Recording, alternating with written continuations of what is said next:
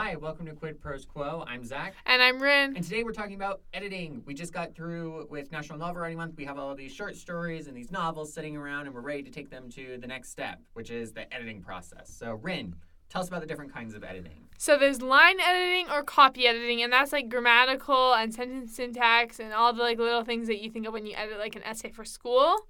For those of you who are still in school or who haven't like done school in a while, think back to your school days. And then there's plot editing or developmental editing, also called revision. We won't go over copy editing. We'll focus on plot editing or revision.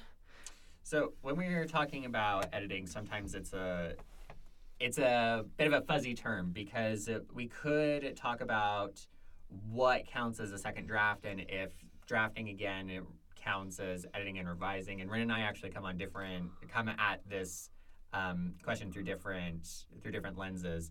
I'm more of the opinion that in the sense that you're revising your prior work when you draft again, that is a form of editing, even if it results in a second draft.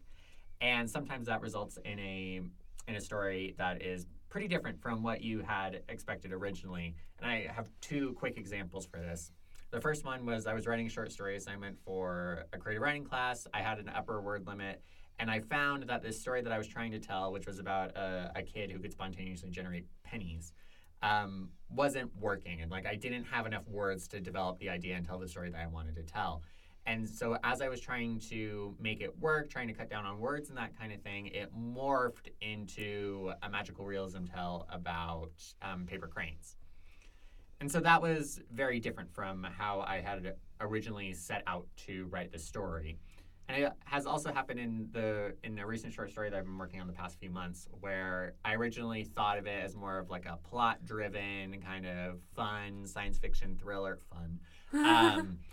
and when I was looking at it, and I was like, okay, well the climax isn't working for me thematically, so I need to go in and I need to change it. And what ended up happening is that I took a 20,000 word story and I removed 12,000 words of it in order to make it work. And in the process, it went from being a more plot-driven story to being a more thematic story, which was different than how I had originally expected this entire project to go. But I still count all of that as editing and revising, even though it ends up with draft 2 and draft 3 and so on and so forth. Yeah. On the other hand, I consider a second draft to be just that, a second draft. I think unless you write really good first drafts, your second draft is if you write really good first draft, then your second draft may be more editing and revising than a second draft. But for me, I write crappy first drafts, as many people do. And I'm like, I don't consider my second draft as editing for most of it. Yeah, sometimes you need to go through it again just to figure out now that you know where you're going, you can kind of get there in a bit more straightforward route. And I'm like a chronic underwriter. Yeah. So my first draft is often 60,000 words or something, so my second draft takes me up to 70 or 80,000. Yeah, because you need to go in and add all the descriptions and all that Exactly. good stuff. So when I'm revising, I have this acronym, and I got it from a writing conference I went to, but I didn't write down who the speaker was, so I'm so sorry.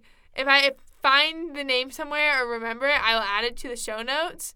But just know that this is not my acronym, is something I borrowed, but great artists steal, right? Yeah. So the acronym is CAST, C-A-S-T, and the first letter, C, stands for celebrate, because you've accomplished so much. Starting or finishing a first draft of a short story or a novel is a big deal, and we don't celebrate it enough most of the time. We just try to rush ahead to the next thing. Right, and that's one of the things that distinguishes people who go far with their writing to people who are just kind of doing it for fun, and they kind of do scenes here or there, but it doesn't coalesce into a larger project, is being able to finish. So kudos to all of you who have ever finished something. Find some way to celebrate, whether that is enjoying a favorite beverage or having a night out or whatever it may be. Find some way to celebrate. Yeah. The next letter is assess/ask questions. So to do this, you want to reread. You want to write one-line summaries of the chapters or scenes or whatever you want to do. Then you want to make a list and list with as much specificity as you can what's working and what's broken. Yeah, this is a great time to pull in your critique partners and your beta readers. And your critique partners and your beta readers will probably end up working on different lists. What I found is that other writers are really good at identifying what's not working, where my beta readers are a lot better at figuring out what is working. And both are important because in the quest to fix what's working or what's not working, you don't want to annihilate what is working. Otherwise, it's like, well, maybe the story is worse off because I fixed this problem, but now I don't have this other cool thing. So you need both perspectives. Absolutely. The third letter is S, which stands for sort and prioritize the list. So you want to arrange that in broad categories and then prioritize them accordingly. So your broad category examples could be like character, setting, plot/conflict. Mm-hmm. Just all of those like basic elements of writing a novel that you need. Pacing could be one of those categories. And you want to tackle the broad picture first before getting to the nitty-gritty. And Zach can talk about this more with like the Amnesia Code that he was working on. Yeah, so I mentioned earlier this, I didn't say it by name, but the Amnesia Code was originally 20,000 words long when I had written everything out, and it was taking shape into something that was getting to be interesting, but the fatal flaw was that the climax wasn't working, and it wasn't doing what I wanted it to do thematically. And because themes matter a lot to me, not in the sense of, oh, I want to write the next great American novel, but just in the fact that I want there to be more to it than, oh, that was a fun story, guys. Yeah. I needed to redo the climax, and so what ended up happening is I took out those 12,000 words, which ends up being like 12 different chapters or something. Maybe like somewhere in between 8 and 12 chapters, and that freed me up because now I don't have to worry about making those scenes work and going through and being like, okay, are my emotional beats right? Is the characterization right? Because I don't have to worry about those scenes anymore. I can just take them out and I don't have to worry about them. And in the process of editing and revising, especially when you're killing your darlings, you find out, oh, I don't have to do as much work as I thought because I'm getting rid of all of these things. And then you're going to add in other things probably. Exactly. And I want to emphasize the idea that no writing is ever wasted. Mm-hmm. Like, never delete your work. Put in cryogenically freeze your darlings instead of kill them. Yeah. The last letter is T for type, and this is actually making revisions, and you should make multiple copies of your work as you do these revisions. Again, don't delete anything. Your writing is not wasted. Practice makes progress. Yeah, and so if you're working in a word processor, just create a copy of the document and work off of the copy. If you're using Scrivener, you can use screenshots or snapshots. I think is what they're called, where you capture the draft and then you can move on and edit it. And at any time, you can go back to a prior draft to get stuff that you need. So if it turns out that the revision that you're doing isn't going to work out and isn't going to do what you want it to do, you can always go back and fix it and get a new one. Absolutely.